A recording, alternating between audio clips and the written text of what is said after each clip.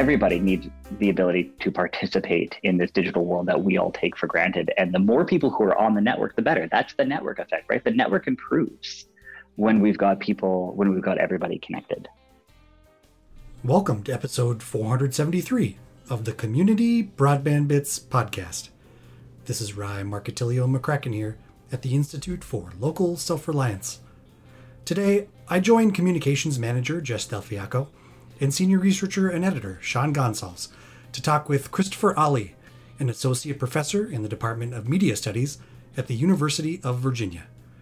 Christopher discusses his new book from MIT Press titled Farm Fresh Broadband: The Politics of Rural Connectivity.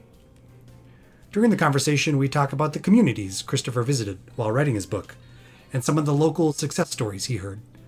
We talk about why the concept of rural deserves a more nuanced definition than it is usually afforded, and how high-quality, affordable broadband access can revitalize rural economic development in direct and indirect ways.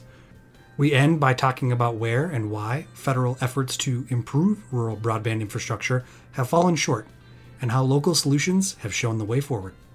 Now here's the show with Christopher, Jess, and Sean. Today, I am joined by my colleagues Rye Marketilio McCracken and Sean Gonsalves, who are senior researchers with ILSR's Community Broadband team. Welcome to the show, guys.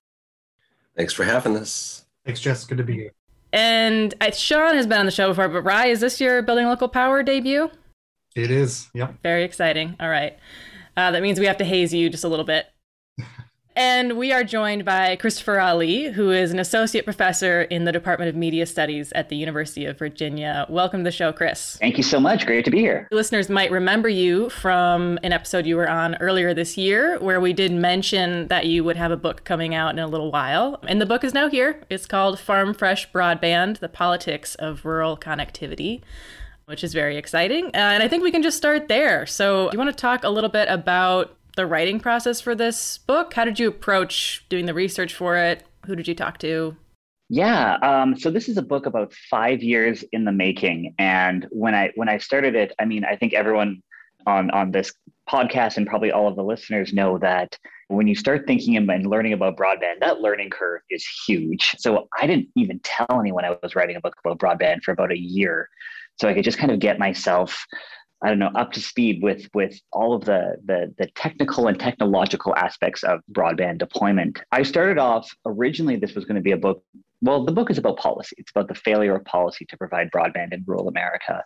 So I did about 2 or 3 years of really deep policy dives, really wonky stuff, which is, kind of the stuff I love doing. But in about 2018, I started realizing that maybe there's a chance that not everyone thinks policy is as exciting as I think it is. So I might need to humanize my policy work. And with the help of some amazing colleagues and some amazing organizations, my hound dog, Tuna, and I embarked on a 4,000-mile road trip across the United States, mainly in the Midwest. We called it the Rural Broadband Road Trip, to put a human face on rural broadband, both the kind of failure of policy to provide rural broadband, but then also how communities were connecting themselves in the absence of a lot of federal leadership in this space. And of course, so much has changed since I began this book 5 years ago, and so much has changed since the Rural Broadband Road Trip. But really, the book is a combination of policy analysis and then also that human face, that human story, and those community stories that are so important to kind of this conversation about broadband. Thinking about the human face of broadband issues, could you just point to a couple of things you saw in communities that illustrate either what broadband has done to change people's lives in that community, or what the lack is and what could change if there was better connectivity for folks? Yeah, chapter 4 of the book is entirely dedicated to a place called Rock County, Minnesota. And I spent a bunch of time in Rock County, located in the southwest pocket of the state. Rock County has 99.93% fiber to the home pass by, maybe not take rate, but one of the most connected counties in Minnesota, and certainly one of the least populated. So it was a really interesting kind of case study for me. Like, how did this happen? And some of the vital things are, they have this amazing county administrator named Kyle Older, who became this digital champion. And he recruited members of his board of supervisors. They got together, and it also demonstrates how vital it is for communities to understand themselves what the digital champions in Broad County wanted was they realized everyone wanted fiber to the home, and they weren't going to compromise on maybe kind of a fiber to the tower situation or a fixed wireless network or kind of a ring. They really were invested in fiber to the home. So they actually passed up some opportunities that came their way early in 2009, 2010.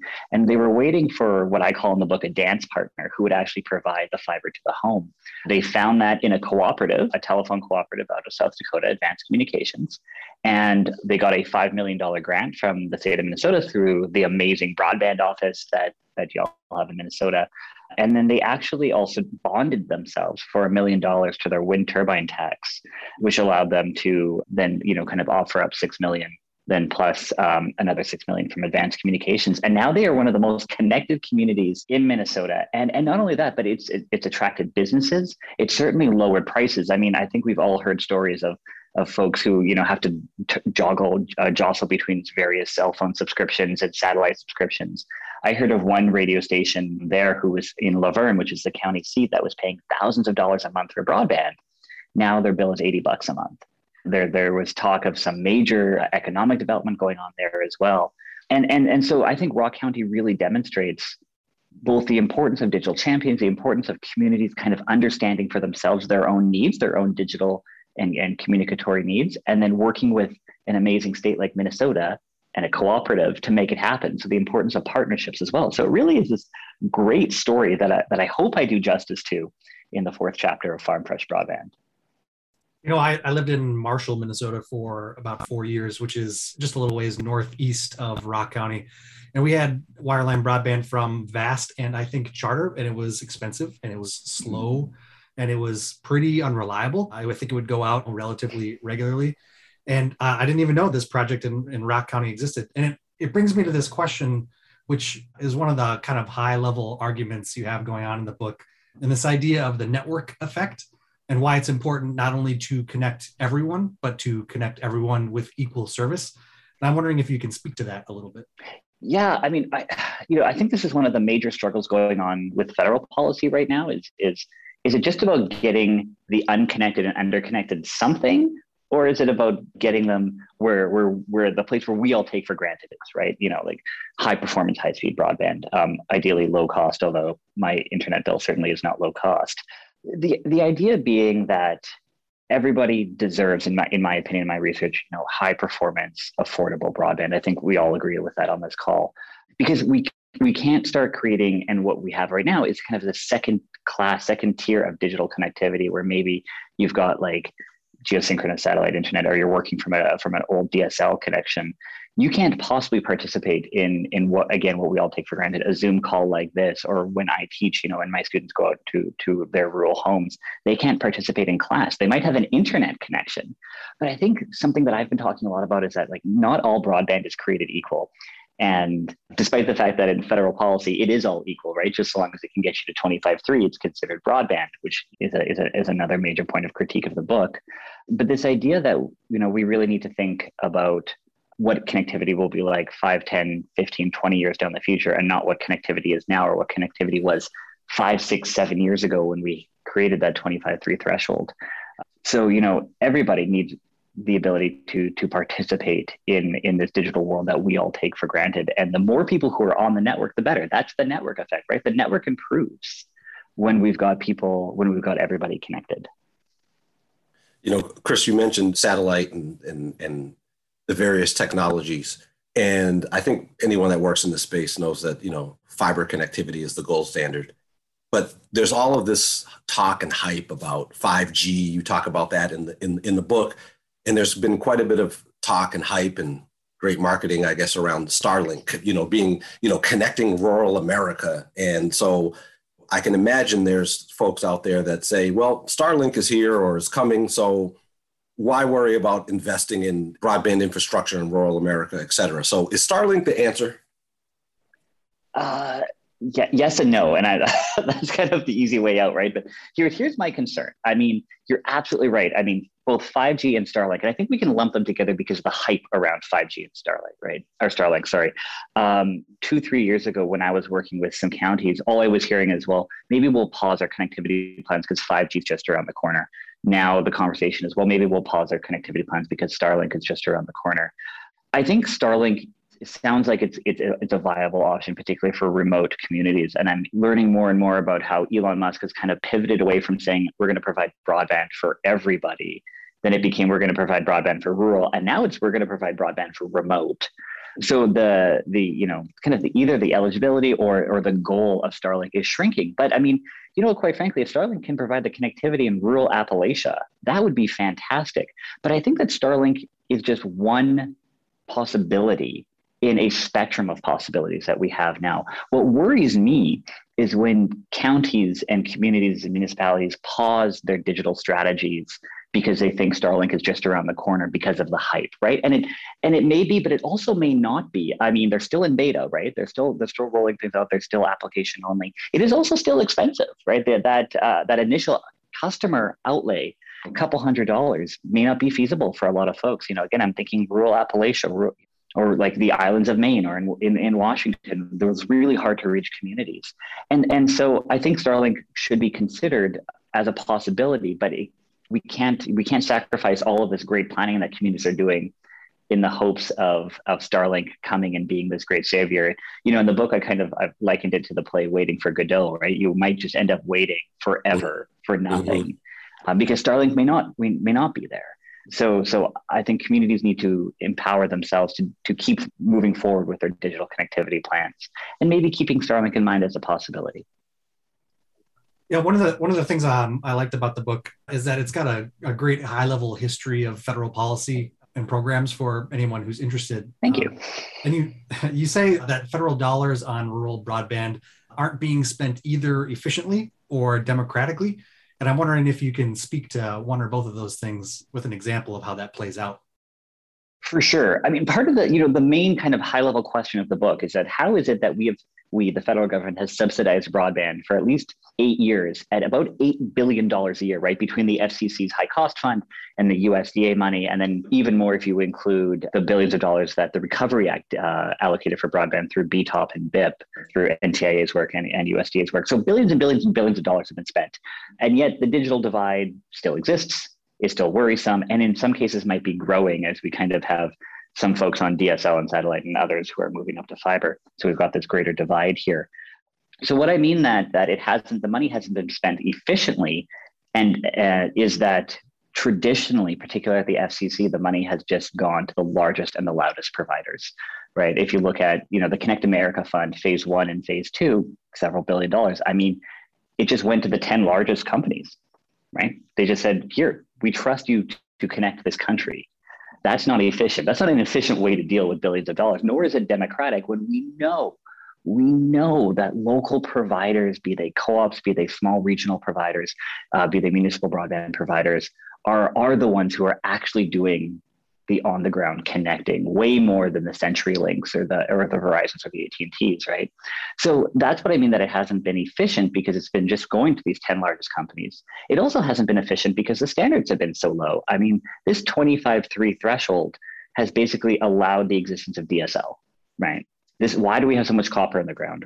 Right? Why aren't we incentivizing providers to rip up that copper and move to fiber, or at the very least fiber to the node? And we're just not seeing that because these policy thresholds have been so low that we've kind of grandfathered in all of these inadequate technologies. So that's where it hasn't been efficient. And then it hasn't been democratic because we just gave money to the 10 largest providers without really thinking, I think, very carefully about who is actually doing a lot of the connecting. And a lot of the times, even back in 2015, right, it was municipal providers were working through, and of course, cooperatives were working through this. And they've really been shut out. Up until 2018, they were shut out of a lot of federal money, particularly FCC Universal Service Fund money. They were a little bit better at USDA. But yeah, really, really, really shut out of that process. So absolutely, hasn't been efficient, hasn't been democratic. Another of the consequences that you kind of track throughout the book is that, with these huge providers, Frontier and CenturyLink, taking hundreds of millions of dollars in federal subsidies a year, and then years down the road, reporting that they have been unable to meet their broadband build-out requirements, leaving those communities, stranded for connectivity options for more years to come. Yeah, I mean, that to me is one of the more vexing things, and is the lack of accountability of where so much of this money has gone. And again, CenturyLink kind of becomes one of the main antagonists, I guess you could say, in the book. where they have received over $500 million a year through the Connect America Fund. 2018, 2019, possibly even 2020, they have reported to the FCC that they have not met their build-out requirements. And not only have they not been punished or sanctioned or even a slap on the wrist, they were still eligible for more money through RDOF. Right. So where's the accountability going here at the Federal Communications Commission? And hopefully we're seeing maybe some more accountability measures through RDOF, through asking winners to hand back some of their money, some of their spaces. So maybe we're starting to see some of that accountability. But I've got to be honest, I mean, even if you read the broadband component of the infrastructure plan, there's not a lot of accountability measures written in the law. So it's really going to be up to FCC, NTIA, USDA to enforce very stringent requirements. Otherwise, again, we run the risk of companies kind of gobbling up tons of money and then just saying, well, listen, we can't do what we promised. I'm sorry about that. And then moving on. Right. Actually, you just said two things in the last few minutes that I wanted to hit on. One of the things you mentioned were cooperatives. And one of the things that I find fascinating about your book is you get into the history of the Rural Electrification Act and how the federal government really intervened to bring electricity to rural America. And we're sort of in this moment of, this question of the broadbandification of rural America. Yeah. And one of the things I think that both Ryan and I have written quite a bit about and have seen are just how well positioned electric and telephone cooperatives are to tackle these issues, just in terms of their experience of building and maintaining infrastructure. They've got the poles and the crews, but they also have a different motive than the private markets. Can you talk a little bit about the importance of electric and telephone co-ops in solving the digital divide? Sure thing. And I would thank you, first of all, both for your writing, because I don't know if you noticed in the works cited that I cite you both a lot. So it's great to have this conversation. I mean, cooperatives to me are the unsung heroes of broadband, particularly in rural communities. They operate, Sean, just like you said, on a different mindset because they are not driven by quarterly profit returns to investors and shareholders. They can take a much longer view in terms of return on investment. I also think that because they're local, the accountability is different. I mean, when you run into folks in the grocery store or walking your dog down the street, that level of accountability, when someone says, hey, why don't I have broadband yet? Or why has my internet been out for 2 days? Or why is my bill so high? That level of accountability is so different that you don't see with Comcast or Charter or Verizon, AT&T, CenturyLink. I mean, that's accountability from afar. This local accountability, I think, and kind of community service mindset of the cooperative has been so important. And I think this is why we're seeing so many, telephone cooperatives were kind of a natural inclination into broadband, but we're seeing also so many more electric cooperatives move into broadband, willing to take that long-term return on investment. And I don't want to put words into their mouth, but thinking as an investment in the community rather than necessarily investment just for shareholders or investors. And this is what makes me so excited about talking about cooperatives, because we're really able to feel and to see that long-term investment in rural communities kind of play out in real time. Just like happened, in the 1930s with electrification and cooperatives, the 1940s, 1950s with telephone cooperatives. I mean, they got the job done when AT&T failed, when Big Power failed in the 1920s, 30s, and 40s. So again, the unsung heroes of rural broadband, absolutely. All right, we'll get to the next question in just a minute, but first we're going to take a short break. Thanks for listening to Building Local Power. If you're enjoying our conversation with Chris Ali, I hope you'll consider heading over to ilsr.org/donate to help support us. Your donation makes this podcast possible, as well as all the work we do here at ILSR. You can visit ilsr.org/donate to make a contribution today. Any amount is sincerely appreciated. I also want to take a moment to plug Chris's new book, Farm Fresh Broadband. Go check it out. And with that, let's go back to the conversation. One other thing that you mentioned also is the infrastructure bill, bipartisan infrastructure bill that passed the Senate. It contains the $65 billion for the expansion of broadband access, I guess, because $42 billion of it is going to be, as it's currently written, sent to the states and for broadband networks deployment. And then there's, money in there for various other things, digital inclusion and what have you. I got to say that, one of the things, and your book is important because it makes the case for why connecting rural America is important. One of the disappointments, I think, for myself and others with the broadband infrastructure bill among other things, and there's a lot in there, and it's a mixed bag. Well, that one of the good things is that instead of the FCC, where there's no accountability handing out the money, that it's one step closer to the localities who have the best sense of where broadband needs exist. And so this money will be given to the states, but it talks about defining unserved as areas that lack access to 25.3.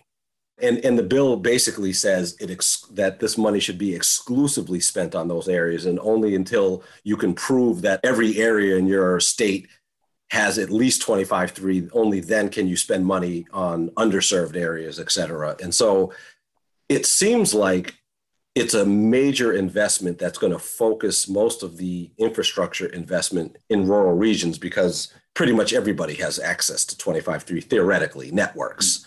And so I'm wondering what your thoughts are on the infrastructure bill, and if you see this as a watershed moment for investing, particularly in rural America and infrastructure there.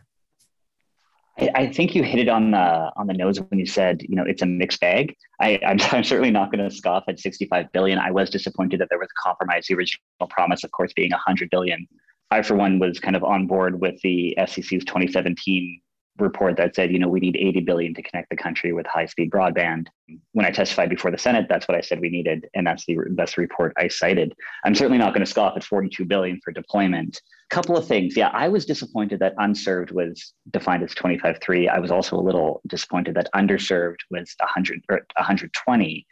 I think that asymmetry reflects, or is potentially reflective of, the cable lobby, right? Because cable can't provide symmetric coverage. I'm a big proponent of 100-100 as kind of baseline.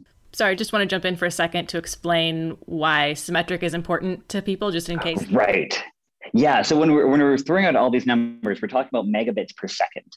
And right now we have an asymmetric definition of broadband, right? With 25 megabits per second download, 3 megabits per second upload. As it was described to me, and how I talk about it in the book, is that download is really about consumption, right? It's about binging your Netflix. It's about streaming. It's about social media, all the things that we kind of do on a daily basis. Upload is about production. Upload is about business. At 3 megabits per second, you're struggling for a Zoom conversation, let alone if you need to upload terabytes worth of data. Doctors, for instance, can't upload high resolution x-rays at 3 megabits per second, right? So we really need to be thinking about a much higher upload speed. The 120 gets us there, but the question is not what can we do today, it's what could we possibly do in 5 or 10 years? What will upload speeds need? And if we're kind of stuck at this asymmetric, this 120, what are we missing out on? And that's one of the hard things to predict, is like, what's the future going to hold? But if we liken it to electricity, my mind is like, well, we didn't just say, well, a house can have one light bulb. You've got electricity, you have got one light bulb, right? We connected a house. And the same thing here is like, we're not just saying, well, you can have, one computer connected or just enough internet to get through your daily work, but we need that high performance broadband. And that's why I was a big proponent of 100. Back to the infrastructure package.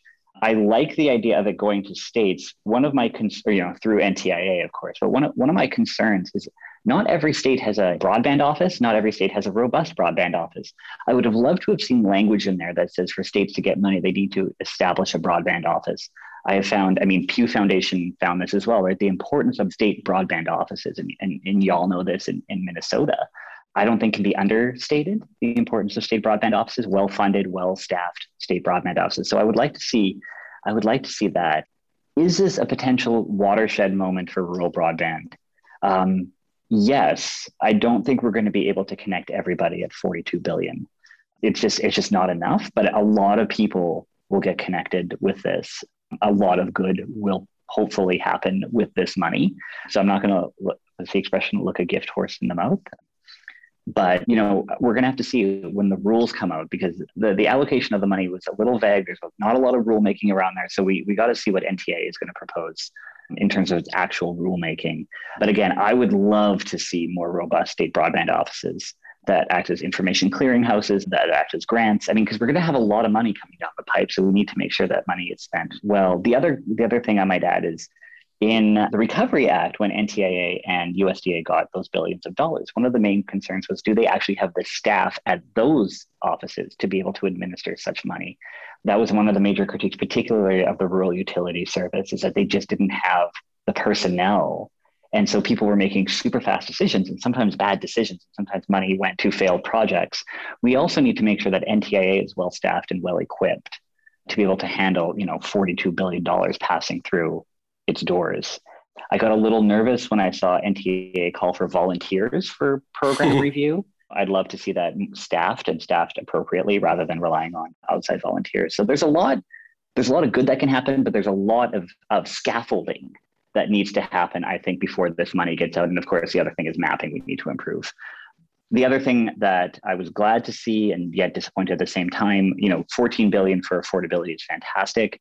I would have liked the subsidy number to remain at $50 a month rather than the reduction to $30 a month.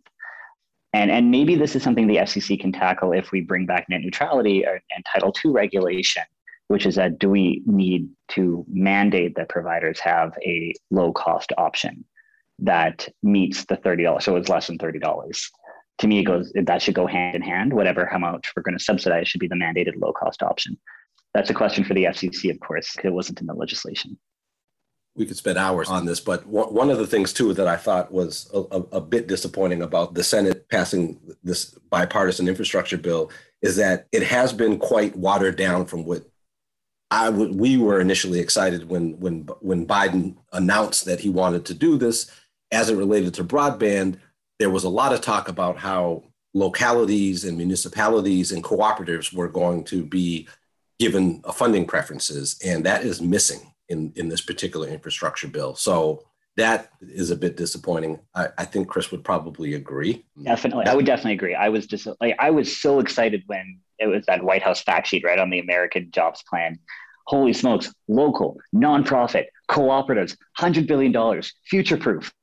Yes, that's the kind of ambition we need. And then we see it get kind of watered down and through political compromise into kind of $65 billion for nondescript entities. I mean, I certainly noted the language that said municipalities were not excluded and cooperatives were not excluded.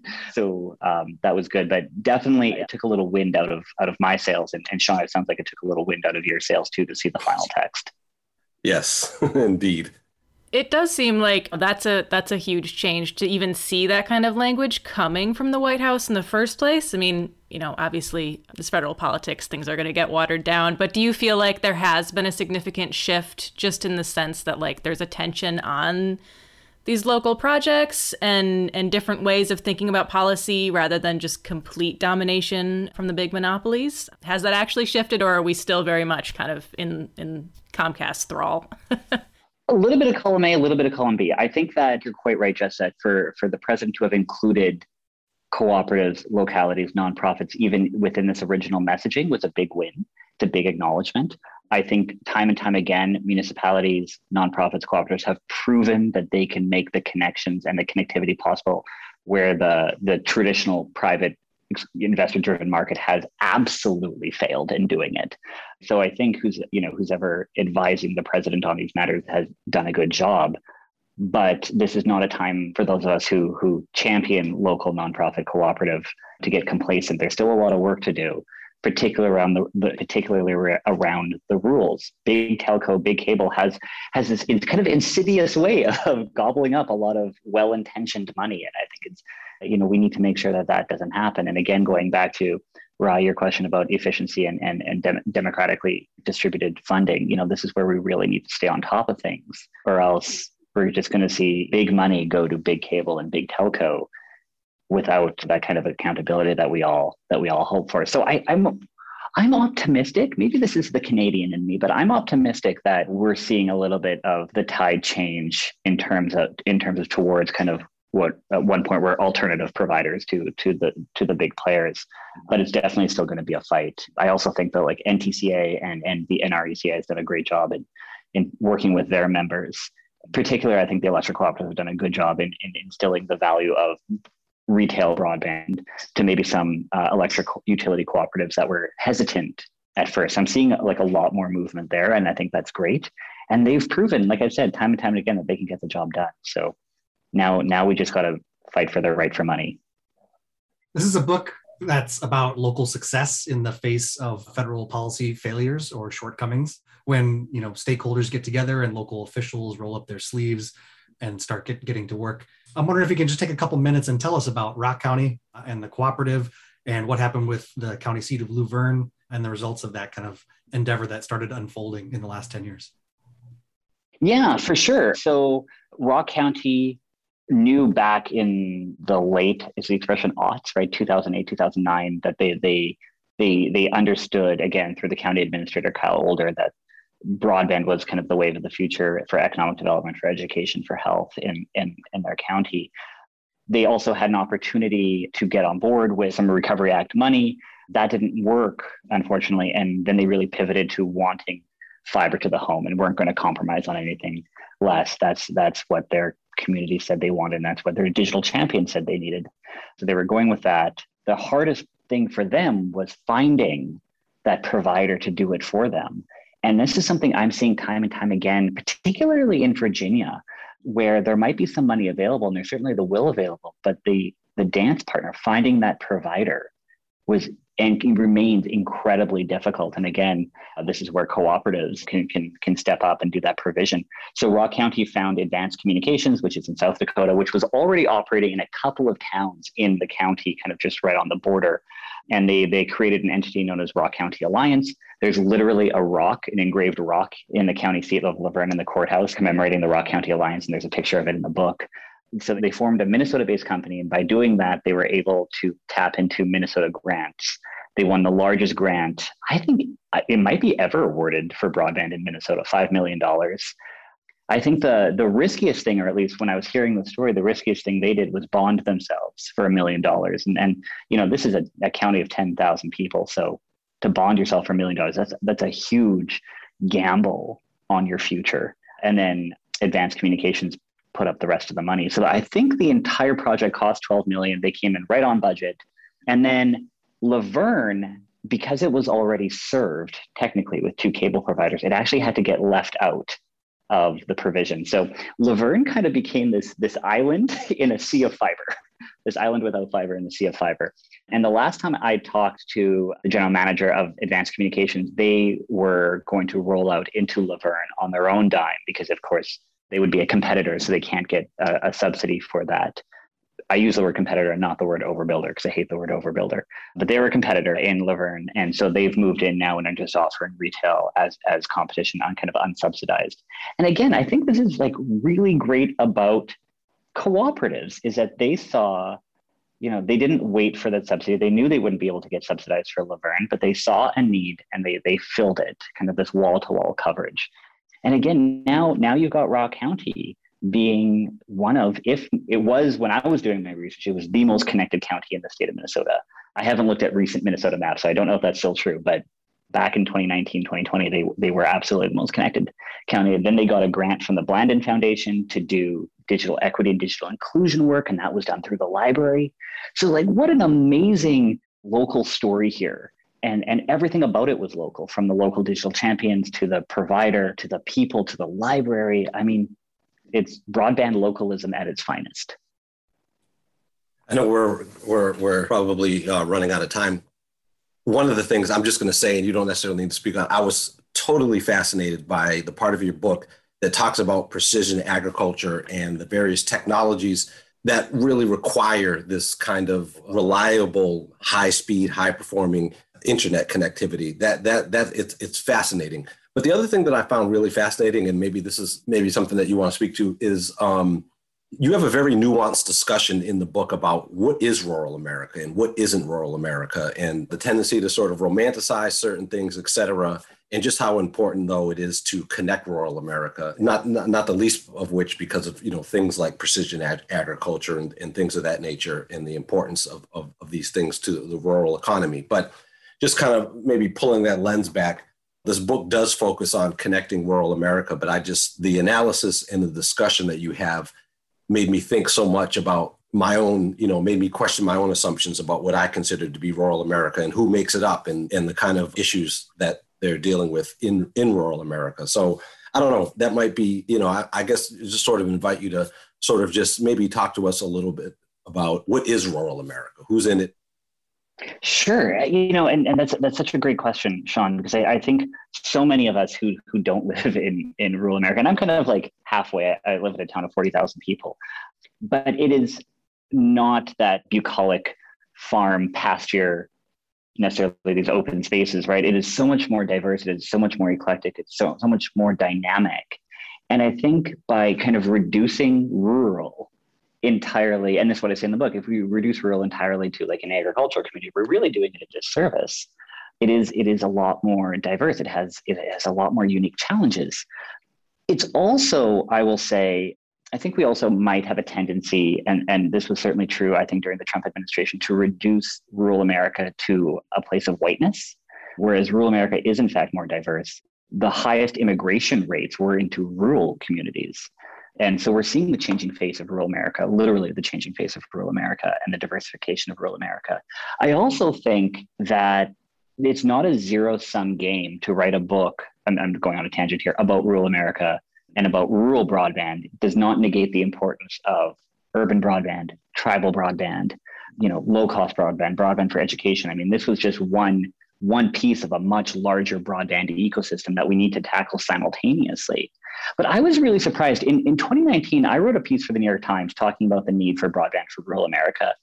And amidst a bunch of emails of people who liked the piece, there were also quite a lot of people complaining of why I would champion rural America. Why aren't they just a bunch of Republicans, or people who chose to live in rural America? It's their fault for living in rural America. So I was getting like a lot of complaints, a lot of criticism for saying this. But again, if we reduce rural America to these kind of false essential qualities, we're doing such a disservice to these really amazing communities. And so hopefully what the book does is kind of dispel some of these myths and maybe encourage people to go to rural America. We've certainly seen during the pandemic, people are moving outside of cities into more rural communities. But one thing they're not thinking about asking about is broadband, because we just assume there's connectivity. I'm going a little all over the place here, but suffice it to say that the part of the point of the book was to dispel some of these myths and essentializations that we might have about rural communities. And hopefully it's done that job, at least a little bit maybe. Thank you so much, Christopher. That's really great. And I would encourage all listeners to check out the book. Again, it's called Farm Fresh Broadband. Chris, if there's anything else you want to say about the book, where can folks find it? Or if there's any other resources you want to point people towards? Yeah, I mean, the book can be found online with most book retailers, including Amazon, MIT Press, Penguin Random House, Barnes & Noble. I mean, they'll all carry it. Probably won't be found in a lot of local bookstores, although if any local bookstores are listening to this podcast, they can certainly stock the book. And people can also find me on Twitter, or feel free to reach out on email. I love hearing people's stories about broadband. I love it. I love getting emails. I love getting tweets about this. So who's ever listening, please don't be shy to share your story, and would love to keep this conversation going. Great. Thank you so much. Thank you to you, Christopher, and thanks, Sean and Rai, for joining us today. Thanks so much for having me. Glad to be here. Thank you. That was Jess Del Fiacco, Sean Gonsalves, Christopher Ali, and me, Rai Marcatilio McCracken. We have transcripts for this and other podcasts available at muninetworks.org/broadbandbits. Email us at podcast@muninetworks.org with your ideas for the show. Follow Chris on Twitter. His handle's @CommunityNets. Follow muninetworks.org stories on Twitter. The handle's @muninetworks. Subscribe to this and other podcasts from ILSR, including Building Local Power, Local Energy Rules, and the Composting for Community podcast. You can access them anywhere you get your podcasts. You can catch the latest important research from all of our initiatives if you subscribe to our monthly newsletter at ilsr.org. While you're there, please take a moment to donate. Your support in any amount keeps us going. Thank you to Arnie Huseby for the song Warm Duck Shuffle, licensed through Creative Commons. This was episode 473 of the Community Broadband Bits podcast. Thanks for listening.